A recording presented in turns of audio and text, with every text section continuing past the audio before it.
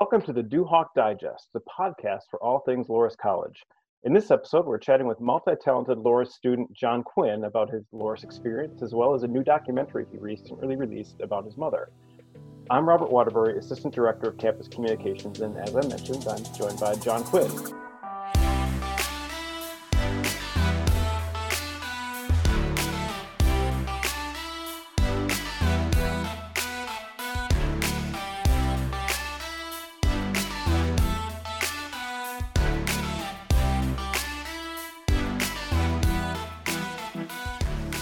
John, welcome to the Duhawk Digest.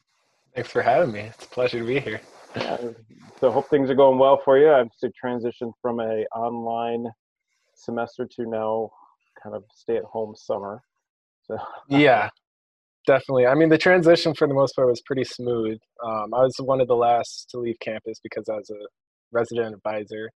But the transition for the most part was really smooth. All the professors really kind of went above and beyond, and the quality and being able to still finish all the projects to like the quality that was expected when we were on campus, is kind of an accomplishment of its own, I think. So good. So I'm glad things are going smooth. And I mean, I just want to look back. So now you've just finished your third year, entering your senior year at Loras, and you already have a really long list of activities and achievements, your time already. So you mentioned you're a resident advisor. You're also an honor student. You're the executive editor of the Lorian. You're also one of the award-winning members of the Media Studies program. You're a photographer. You're a videographer, documentarian. I may end up using all of our time, the recording, just kind of go listening through everything that you do right now. But so I guess my first question is, when are you going to find some ambition? Where do I find ambition? When? I mean, clearly you don't have any. I guess sometimes I wait around in my room until an opportunity comes knocking, and then I might answer.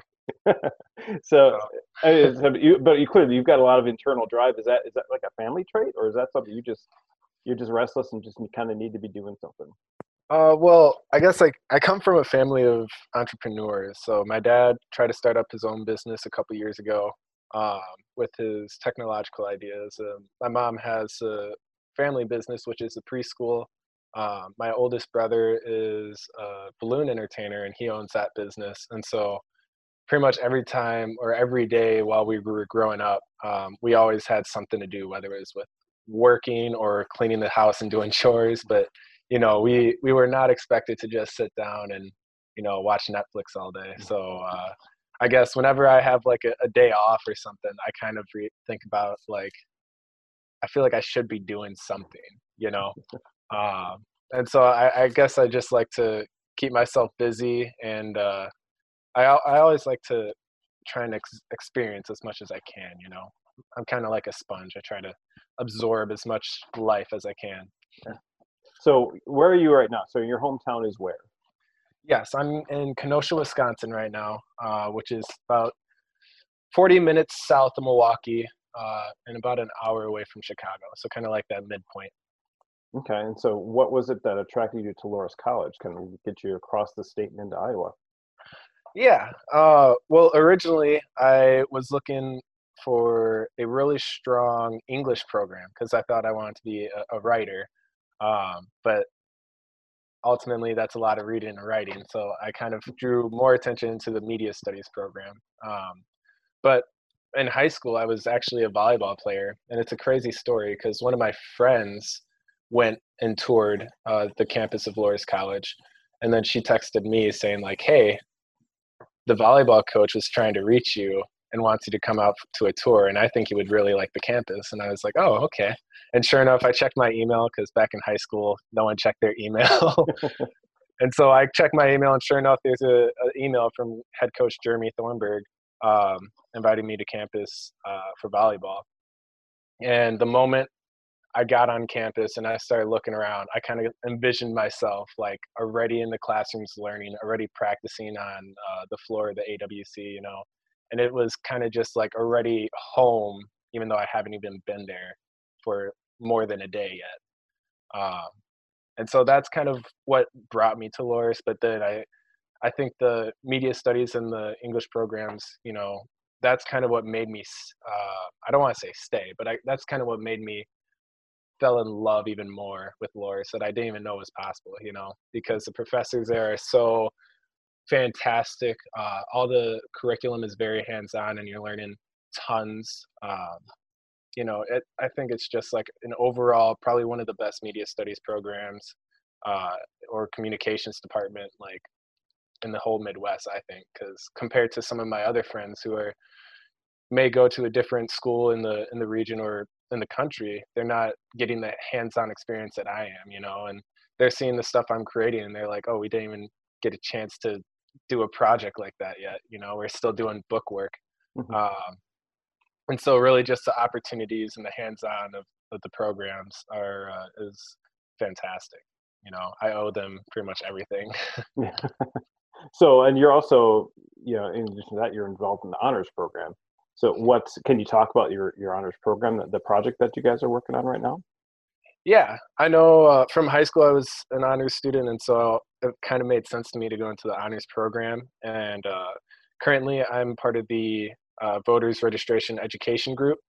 And so, with that, our main goal is to increase voter registration and education. So, pretty much get more people out there to vote.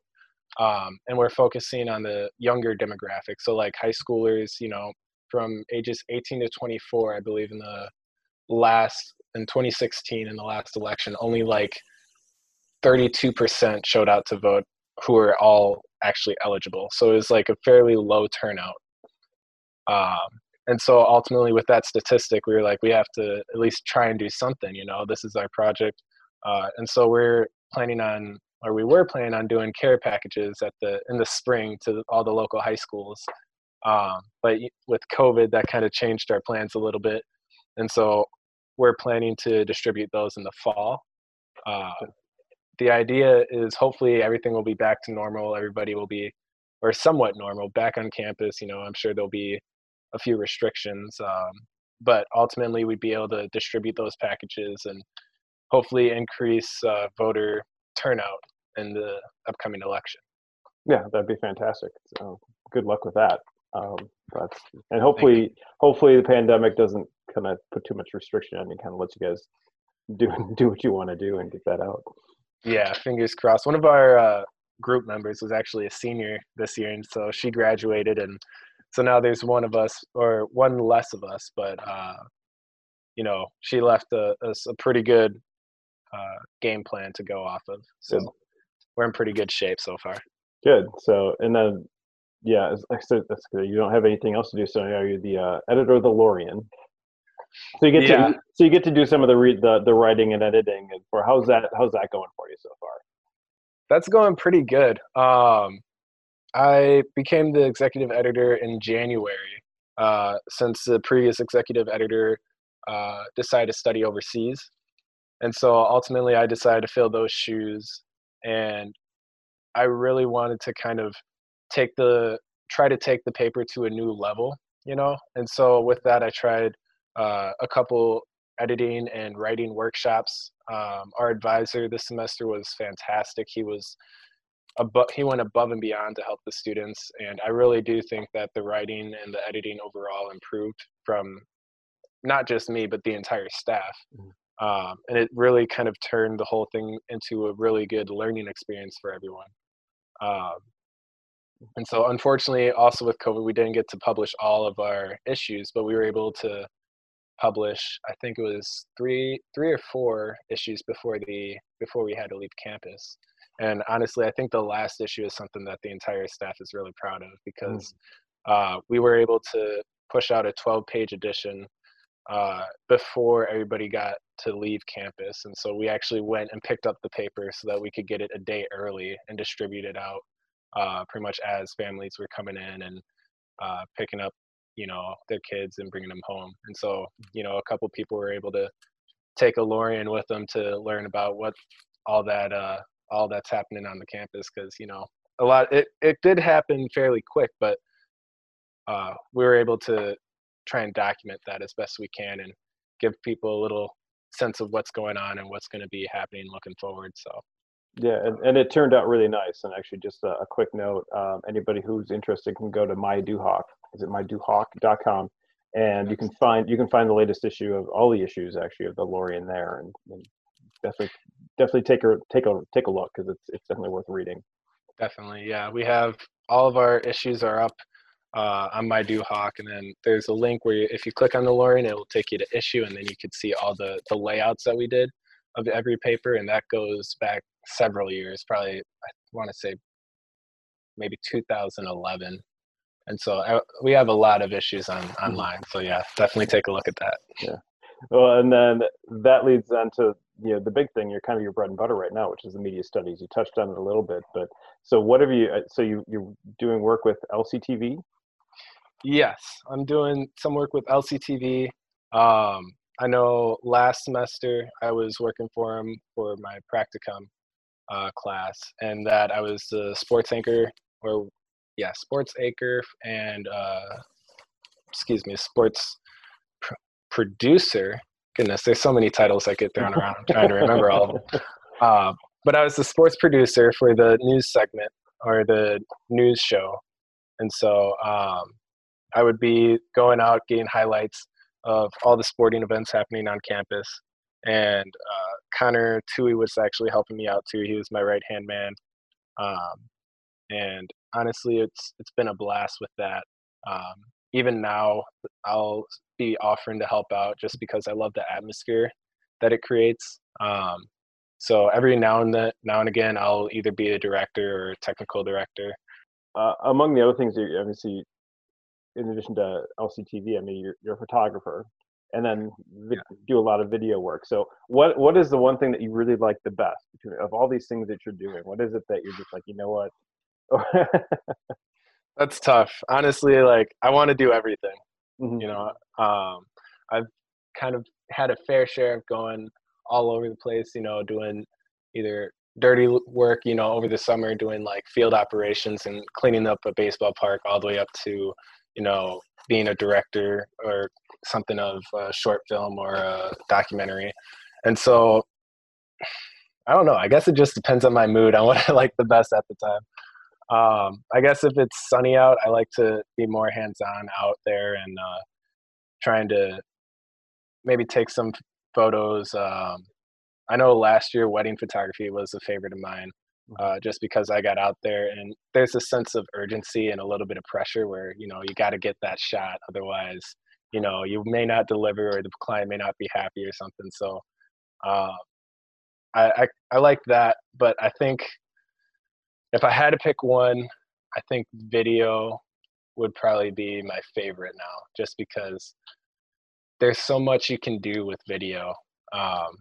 And there's so much to learn from video too, Actually, it's almost like a blessing and a curse, because whenever I turn on a movie, I start critiquing it right away, So it's honestly, it's just probably one of my favorite things to do.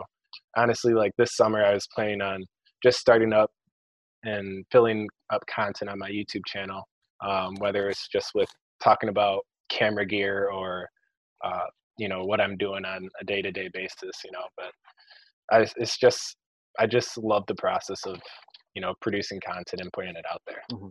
Well, and speaking of that, that's perfect. You talked about what you did on this last Thursday. You released your first documentary. I don't know first, but here's a wonderful documentary called Mrs. Quinn. Can you talk a little bit about that? Yeah, and so that's actually a story that was very close to my heart. Everybody loves their mom, or at least I hope everyone loves their mom, because I do.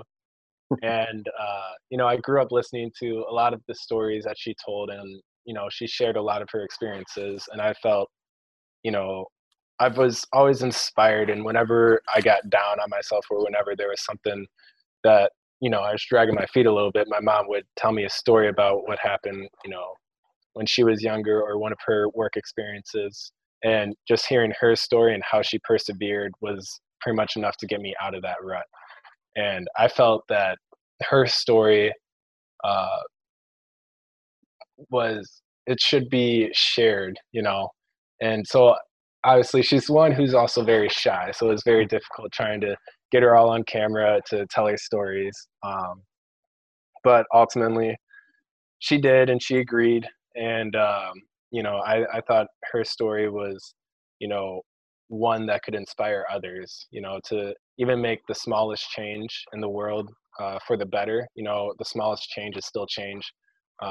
And honestly, especially in times like these with all the protests going on and the Black Lives Matter movement, um, it's kind of ironic timing with how this documentary came out, because those issues have always been present, but um, you know this almost kind of like reinforced release of the documentary almost reinforced it, because I started making the documentary in February, before any protests or anything happened like that. But yeah, Mrs. Quinn is honestly probably one of the most, it's like a mixture of a passion project that I got credit for, um, but it's a story I always wanted to tell, and I'm just happy I was able to do it, and I've gotten a lot of good feedback from it, so like I'm glad that it's doing well.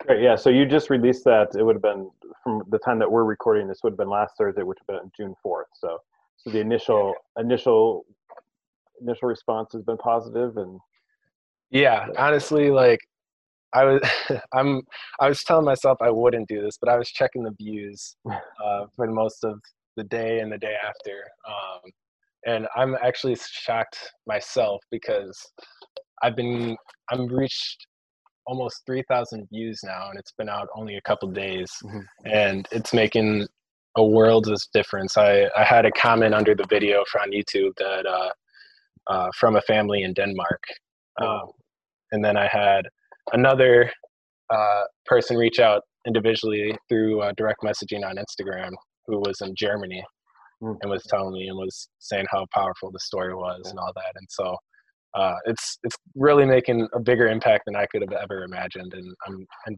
forever grateful for it. Well, and I will say, watching it myself, and I would never have known that, and it's a credit to you in terms of your filmmaking and your obviously your relationship with your mom. I wouldn't have known that your mom was was not a very public person, or was that some kind of a little more nervous on camera, because she doesn't come across that way at all. And actually, I mean, she does, and you do a great job of kind of clearly making her comfortable to share her stories, and yeah, and it's funny, it's a 24-minute film, and 24 minutes of it, and I feel like I know your mom, like I've known her all my life, and clearly I've never met her, so it's so to the point too, and it's actually my favorite point is she tells, I think it's about halfway, she clearly, these are emotional stories, and she shares her view, and she gets a hug from her son, which is actually just, I think that's like that point that you are everyone just wants to give her a hug because of everything that she's kind of relating and sharing. So, but Definitely. no, it's a fantastic film. So we want to make sure that everybody's aware of it. So we will do what we will do with this podcast. We'll share it out in the show notes. We'll share a link. But for anybody who's not able to get to those right away, where can they find Mrs. Quinn? Absolutely, it's on YouTube, and you can search Mrs. Quinn, and then in brackets is documentary, and I'm sure if you search it, it'll pop up. Otherwise, you can always go to my YouTube channel, which is Q Visuals, capital Q, capital V, and it's got a black spinning logo. Once you see it, you'll know exactly what I'm talking about. So, and no, was this a class project or something through the Media Studies program, or was this something that you just personally wanted to put out and put together? It was a class project, but I've had this idea of making something probably since high school. Okay. And so it was I was able to knock two birds with one stone and get some credit for it, but also have it be kind of like a little bit of a passion project too. So had the excuse to be able to go and make that film. Absolutely, yeah. All right. Well, fantastic, John. Thanks so much for taking the time to chat with me, and and finding time out of your schedule to actually, Absolutely. I love it. I love this stuff, honestly. So I listen to podcasts all the time, so it'll be kind of odd hearing myself, on the other end of it too. I'll probably be cringing when I hear this back, but I'm sure it'll be fine. No, it's fantastic. So again, John Quinn, thank you for joining me and talking about all your myriad activities and also sharing some insight into your documentary, Mrs. Quinn, which again, available in show notes and also available on YouTube if you search Mrs. Quinn. So Absolutely. Thank you for having me. I really yeah. appreciate this. Yeah, thanks again. And thank you to everyone who listened into our discussion. You can find updates on student activities and achievements on the Loras Daily website at daily.loras.edu. While you're there, be sure to subscribe for email updates on news, features, and videos from across Loras. We hope you'll join us for the next Do Hawk Digest. And until next time, take care of yourselves and each other, and go Do Hawks.